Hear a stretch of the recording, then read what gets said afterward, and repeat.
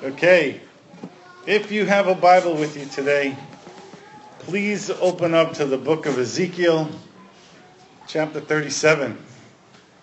I'm currently between preaching series. Recently completed our extended series on the Gospel of John, and I've yet to begin a next new series of messages. I'm using this in-between time to offer what I like to call some one-of messages. This one-of message is from the very well-known passage in Ezekiel 37, the account of Ezekiel in the Valley of Dry Bones. So if you're there, or you can just read along on the screen, I'm going to begin at verse 1. We'll look at verses 1 to 10 right now. And the scripture says, "The hand of the Lord was on me, and he brought me out by the Spirit of the Lord, and set me in the middle of a valley. It was full of bones. He led me back and forth among them, and I saw a great many bones on the floor of the valley, bones that were very dry. He asked me, 'Son of man, can these bones live?' I said, 'Sovereign Lord, you alone know.' Then he said to me, 'Prophesy to these bones and say to them, dry bones, hear the word of the Lord. This is what the sovereign Lord says to these bones. I will make breath into you, and you will come to life. I will attach tendons to you and make flesh come upon you and cover you with skin. I will put breath in you, and you will come to life. Then you will know that I am the Lord.' So I prophesied as I was commanded. And as I prophesied, there was a noise, a rattling sound, and the bones came together, bone to bone. I looked, and tendons and flesh appeared on them, and skin covered them, but there was no breath in them. Then he said to me, 'Prophesy to the breath. Prophesy, son of man, and say to it, this is what the sovereign Lord says. Come, breath from the four winds, and breathe into these slain, that they may live.' So I prophesied as I was commanded, and breath entered them. They came to life and stood on their feet, a vast army." Lord, we thank you for your word. What an amazing truth, for the dramatic and powerful account of Ezekiel in this valley of dry bones. Lord, I pray that your word will come alive for us today, that you'd speak to deep places in us. In Jesus' name, amen. Okay, so before I jump into the text, let me give you some context. Let's talk about Ezekiel the prophet, Ezekiel the book, Ezekiel the chapter. So Ezekiel the prophet. Ezekiel was one of the great Old Testament prophets. Ezekiel was a seer, and by that I mean the way that God spoke to Ezekiel is that he saw stuff. He saw visions. The way he received revelation was often in the form of sight. Pictures would form before him. And his name means God strengthens. He was the son of Buzi, a priest. Ezekiel was himself a priest and later was called as a prophet. And he's the author of the book that bears his name. Ezekiel was a prophet in captivity. He was taken captive he was taken into captive along with the very short reigning King Yehoiahim. That king only reigned for about 100 days. Not a very good long reigning king. Ezekiel was exiled in Babylon along with the other nobles by King Nebuchadnezzar. And there he prophesied for the next 22 years.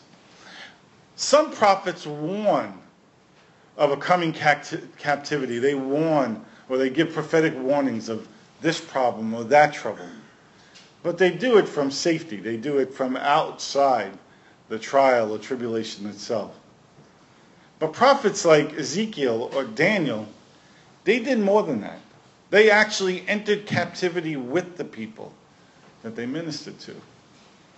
And so at this time, Judah, the southern kingdom, was a vassal state of Babylon. It was subordinate to Babylon. It was subject to Babylon. Around the year 605 BC, Judah rebelled.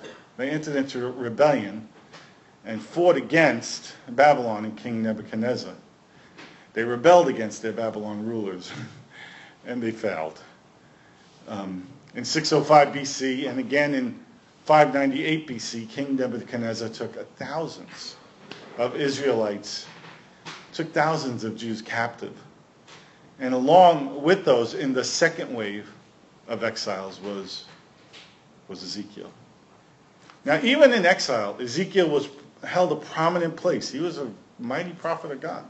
He held a prominent place among the exiles, and along with the elders from Israel who are in exile in Babylon, these elders, they would still assemble, and they would go to Ezekiel regularly for counsel. They would consult him. Unlike some other Old Testament prophets, Ezekiel's prophecies can be dated with a fair amount of precision, really more than any other. His first prophecies date back to 593 BC, and 7 years before the fall of Jerusalem, and his last is from 573 BC.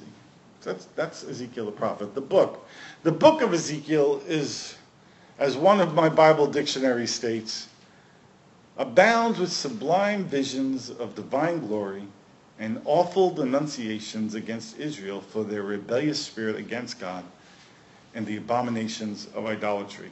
Not exactly the kind of thing you'd like to have on your tombstone, right? How do you remember Tom? Well, no, I'm not going to say that. In the book, if the book of Ezekiel had a theme, it would probably be this: that God acts in the events of human history so that everyone may know him and have new life in him. Ezekiel is a book of visions, of other earthly visions. Ezekiel was one weird dude. If you think that your pastor is weird because he sees visions, just be grateful you don't have Ezekiel, okay? Visions and poems and parables and what one commentator phrased cosmic street theater, this was the life of Ezekiel. And though he prophesied some very hard things for the people of Israel, ultimately he brought a message of hope and God's mercy, as we'll see in this morning's main text. So the chapter here. We're in chapter 37 of this book. So let me just kind of set it up for you. In 588 BC, the siege of Jerusalem began. By 586, the temple is destroyed. So chapters 1 to 32 cover a 7-year period of prophesying warnings of a coming judgment. From 593 BC to 586 BC. Chapters 33 to 48, and obviously chapter 37 is part of that, they record 15 years of prophesying hope. So Ezekiel prophesied 7 years warning of judgment, but then he prophesied 15 years. For 15 years he prophesied that there was hope. Chapter 37 is a message of hope to these exiled people, to a people who have been recently put into bondage and have been taken into captivity. And chapter 37 is the well-known story of the Valley of Dry Bones. Let's take a closer look at that now. Verse 1 says, "The hand of the Lord was on me, and he brought me out by the Spirit of the Lord, and set me in the middle of a valley. It was full of bones." So, I read this, and I wonder, was this an actual physical experience, or is Ezekiel describing a vision? The hand of the Lord was on me, and he brought me out by the Spirit of the Lord, and set me in the middle of a valley. You could read that either way. Is this a vision? Or did God actually take him to a geographical valley? We know that Ezekiel is a seer, so a strong argument could be made that this is a vision. But is that specifically what the text is saying, or are we just assuming that? It does say that the hand of the Lord was on him, or the hand of the Lord is on me. Right? I recognize that experience. Some of you do too. One moment, I'm not feeling the activity of God, and the next I am. Something shifts, something changes. One moment, I'm just doing my own thing, and the next moment God's doing his thing, and he's doing it with me and on me and through me. Right? The hand of the Lord was on him. What does that mean? Well, it probably means that just prior to that, he didn't feel that sensation or that experience of the hand of God being on him. Whatever that meant for Ezekiel, the hand was on him at the beginning of this. And it says, he brought me out by the Spirit.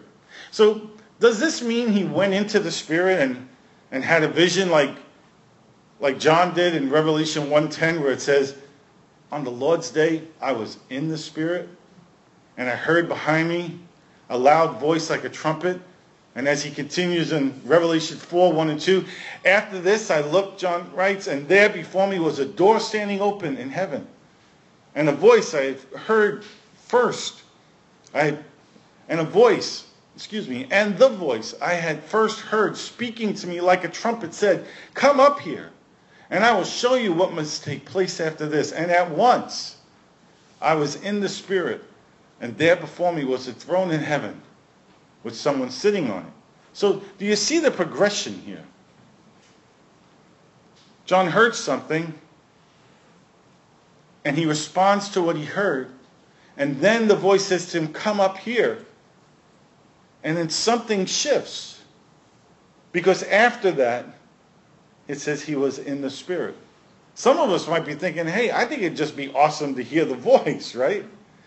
But there was something more. There was another dimension to this. In both cases, Revelation 1:10 and 4, verses 1-2, he talks about being in the Spirit. He wasn't, and then he was. That's a vision experience. Is that what is going on here in Ezekiel 37? Or does it mean that Ezekiel was transported by the Spirit from one geographical location to the other? Like, for example, when the disciples saw Jesus walking on the water in John chapter 6.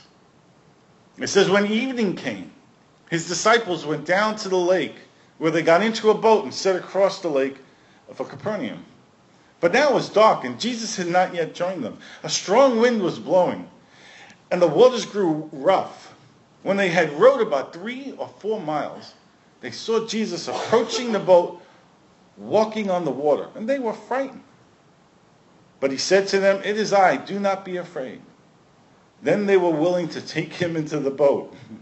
So I guess at some point prior to him saying, it is I, don't be afraid, they were less than willing to take him into the boat. It says, then they were willing to take him into the boat, and immediately the boat reached the shore where they were heading. There was a transportation, a supernatural event that took place where they were in one place, and then instantly or immediately, as Scripture says, they reached the other side. Or is it like Philip after he baptized the Ethiopian eunuch in Acts chapter 8, verses 39-40? It says, when they came up out of the water, the Spirit of the Lord suddenly took Philip away, and the eunuch did not see him again, but went on his way rejoicing. Philip, however, appeared at Azotus and traveled about. He appeared, right? Suddenly took Philip away, and then he appeared. Azotus, and traveled about preaching the gospel in all the towns until he reached Caesarea. That was about a 40-mile difference. So God can do either one. He can take a human being into a spiritual experience and give you a vision and show you something that you could not any other way see, and it's not beyond his power to actually transport a human being from one geographic location to another. I think a fair argument, back to Ezekiel 37, could be made for either case. Vision or actual physical transportation. I looked at a variety of translations. Maybe I could get a clue, lean in one direction or another. And most all the translations use this phrase, brought me out by the Spirit, in Ezekiel 37. A few say carried me out by the Spirit. Even those two phrases, I don't know. You could say it's a spiritual experience or a physical transportation. My research, I looked into the Hebrew. Maybe I could get some clues there. I found nothing conclusive in the Hebrew to point one way to the other. So what do we know about verse 1 of Ezekiel 37? Well, we know that the hand of God was on Ezekiel. And we know that the Spirit of God, one way or another, took Ezekiel to the middle of a valley. And the other thing that we know is that valley was full of bones. Verses 2 and 3. He led me back and forth among them, and I saw a great many bones on the floor of the valley, bones that were very dry. He asked me, Son of man, can these bones live? And I said, Sovereign Lord, you alone know. Now, I can only imagine, vision or physical experience, to be in a valley full of human bones would have to be unsettling. I mean, it'd have to be disturbing, right? I mean, for me, it would be traumatizing. It would be horrifying, if not for the presence of God. I remember one vision years ago where Jesus took me down into hell, and I did not want to go. And even with Jesus being in there was horrifically unsettling. I just couldn't wait to get out of it. There were some important things he needed to show me, but I did not want to be down there. So this is probably not happy fun time at this point anyway for Ezekiel. And so Ezekiel isn't just standing there amidst these very dry bones. Scripture tells us that God is leading him back and forth among them. I think the Lord wanted Ezekiel to have a very clear picture, have no doubt of just how dead and dry and completely lifeless these bones actually were. There wasn't any life in them whatsoever. They weren't mostly dead, as Miracle Max would say from Princess Bride. These bones were all dead. Anybody ever see Princess Bride? Oh, come on. If you haven't seen Princess Bride, go home, go on Netflix, watch The Princess Bride today. Right? Billy Crystal plays a character called Miracle Max. He says he's not dead, he's mostly dead. Right? These bones are not mostly dead. These bones are all dead, completely dead. Then God asks a question. Now know this. If God ever asks you a question, it's not because he lacks the answer. God knows all things. He knows the answer to the question. He asks us a question because we need to know the answer to the question. Son of man, could these bones live? Intense question. In my shoes, the obvious response would be, are you kidding me? Can these bones live? How could these bones possibly live? But Ezekiel, having much wisdom, says, Sovereign Lord, you alone know. Ezekiel's focus isn't on the circumstances, but on God. He's not fixated on just how completely dead these bones actually are, but on the limitless, life-giving power of his God. I kind of dig Ezekiel. Verses 4 to 6. God gives Ezekiel some very clear instructions. Then he says to me, prophesy to these bones and say to them, dry bones, hear the word of the Lord. I like that there's an exclamation point there. I'm thinking this is passionate and bold aloud, you know. Prophesy to these bones, say to them, dry bones, hear the word of the Lord. This is what the sovereign Lord says to these bones. I will make breath into you, and you will come to life. I will attach tendons to you and make flesh come upon you and cover you with skin. I will put breath in you, and you will come to life. Then you will know that I am the Lord. So God tells Ezekiel to prophesy to these dead, lifeless bones. Doesn't seem like a really happy task, right? I'm in the valley of dry bones. You want me to prophesy to the dead? Oh, man. I've been in some churches like that. That's another story. And then he tells them specifically how to prophesy. Now get this. Ezekiel is neither the initiator nor the source. God is. God's initiated this. God's the source of all this. God gives him very clear instructions, and I do love that it's passionate. I love the intensity that's in that text. So in verses 7 to 8, Ezekiel follows God's clear instructions. He says, so I prophesied as I was commanded. And as I was prophesying, there was a noise, a rattling sound, and the bones came together. Bone to bone. I looked, and tendons and flesh appeared on them. Skin covered them, but there was no breath in them. Ezekiel did what he was told. And even as the words are coming out of his mouth, he saw a response. There was noise. There was rattling of bones. Bones reassembling themselves together. Could you imagine what that must have looked like? And as these bones put themselves back together, if that's not enough, tendons are appearing, and muscles are appearing, and skin is covering these bodies. Right? Had to be amazing. Bones, bodies form, but still lifeless. That's kind of creepy too. I mean, it had to be both fascinating and terrifying. The awe and the wonder of our God, our mighty God at work. So God gives Ezekiel further instruction in verse 9. Then he said to me, prophesy to the breath. Prophesy, son of man, and say to it, this is what the sovereign Lord says. Come, breath from the four winds, and breathe into these slain, that they may live. Ezekiel's given the next missing piece, the wind of God, the breath of God. The word used here in Hebrew is a ruach of God, meaning wind or breath and spirit. It's the exact same Hebrew word, ruach. It's used all 3 times for breath and that 1 time for wind in this verse. Strong's Concordance defines ruach as the Spirit of God, the third person of the triune God, the Holy Spirit, equal, co-eternal with Father and Son, an inspiring, ecstatic state of prophecy, impelling a prophet to other instruction or warning, imparting warlike energy and executive and administrative power. It also means endowing men with various gifts. It means the energy of life.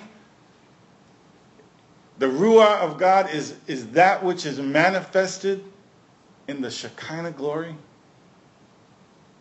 And it's never ever to be referred to as a depersonalized force. It's the Ruach. This is the Holy Spirit. The 4 winds is implying that Israel is to be gathered again from the 4 corners of the earth, even as they were scattered to the winds. It makes reference to that earlier in the book, chapter 17, verse 21. It says, all his choice troops will fall by the sword, and the survivors will be scattered to the winds. Then you will know that I, the Lord, have spoken. So Ezekiel is told to prophesy to breath, the Ruach of God, to call it to come forth. And just as before, Ezekiel follows God's instruction. Verse 10. So I prophesied as he commanded me, and breath entered them. They came to life and stood up on their feet, a vast army. Ezekiel prophesied to Ruach, and the Ruach came. The life of God entered lifeless bodies, and they came to life.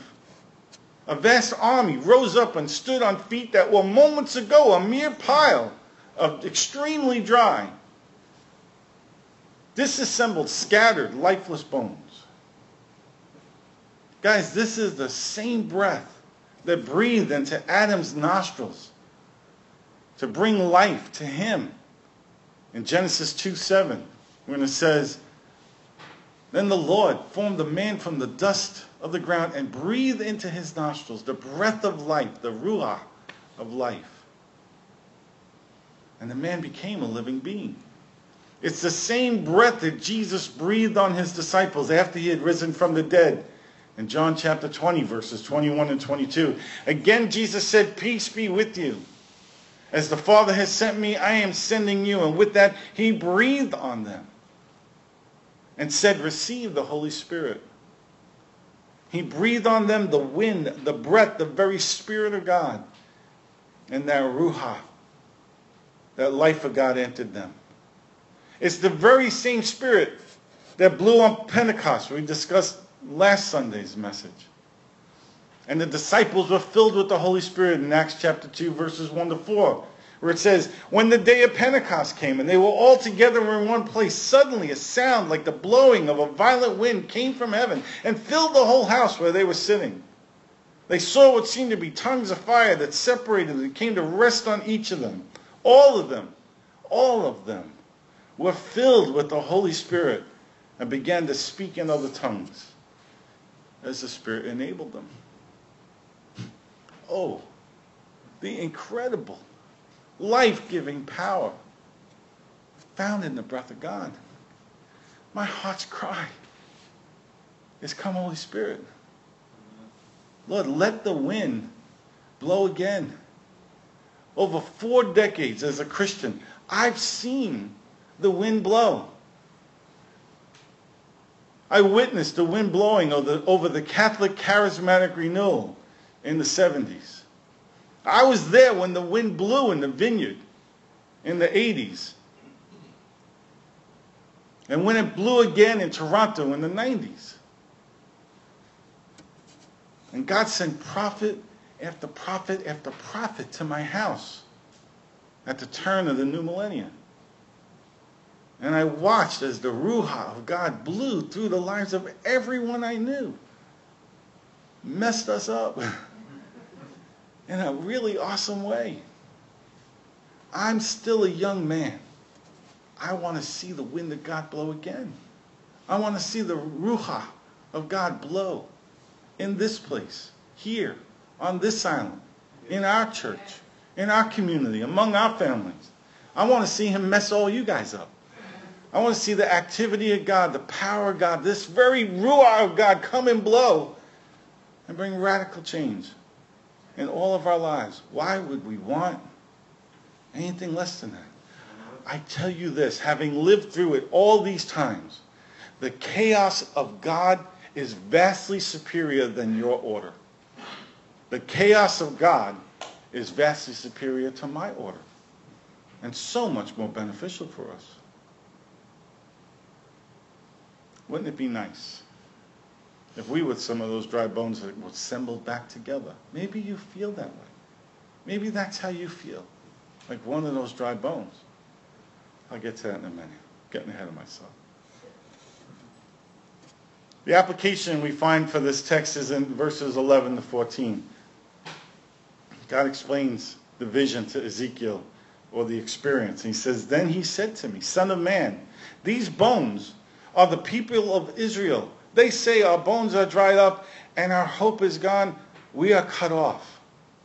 Therefore prophesy and say to them, this is what the sovereign Lord says. My people, I am going to open your graves and bring you up from them. I will bring you back to the land of Israel. Then you, my people, will know that I am the Lord. When I open your graves and bring you up from them, I will put my spirit in you, and you will live. And I will settle you in your own land. Then you will know that I am the Lord. Then you will know that I, the Lord, have spoken and have done it, declares the Lord." This is God's message of hope to his people, that I can and will do for you just as I've done to this valley of dry, lifeless bones. God's communicating this. Just like I can take a valley full of bodies so dead that there's nothing left but dry, disassembled bones, just as I can restore them to full life, so can I restore you. And so can I restore this nation. So what does this mean for us today? What does it mean for you? What does it mean for me? For the Charlottetown Vineyard? For this city? For this nation? It means this. It means that absolutely nothing is impossible with God. Nothing's impossible. Even death itself is subject to his awesome power. Death is no match for the life of God. No matter how long death has had its grip, the Ruach of God is stronger still. The application is this. There's hope for you today. There is hope for you today.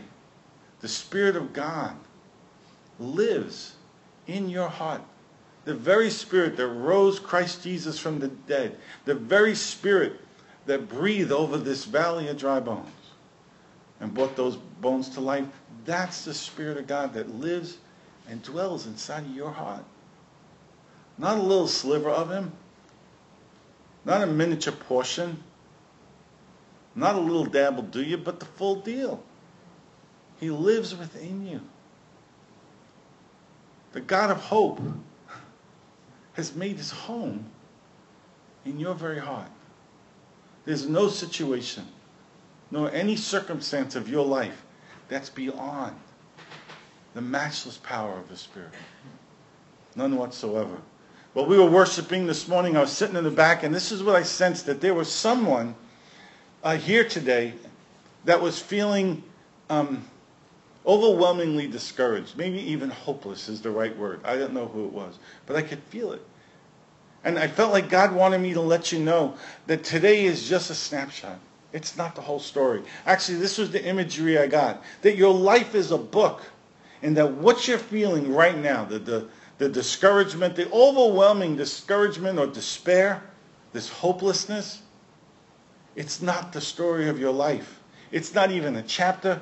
The Lord wants you to know it's not even a page in your story. It's one word on the page.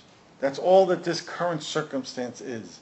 That the story that He has for you is grander and greater, and you haven't seen the whole story yet. But truly, He is the God of hope. And He has good things in store for you.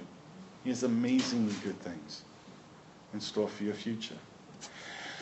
So, can we have the worship team come back up?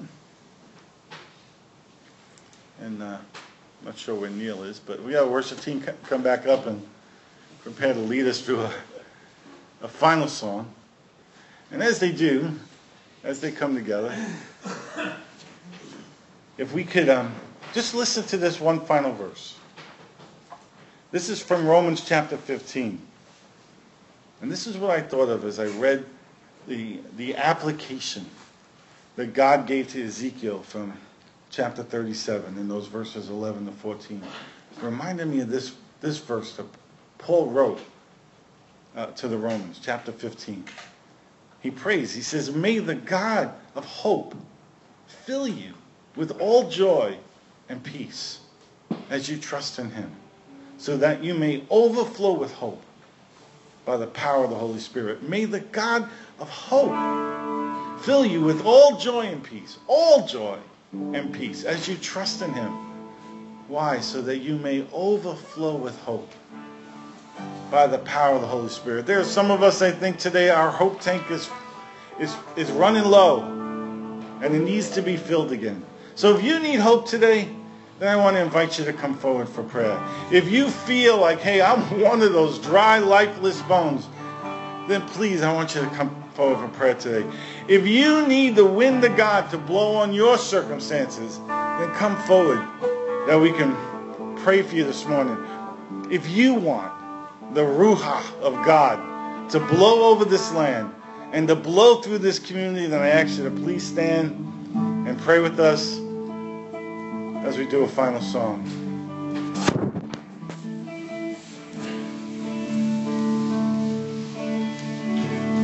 I'm forgiven because you were forsaken.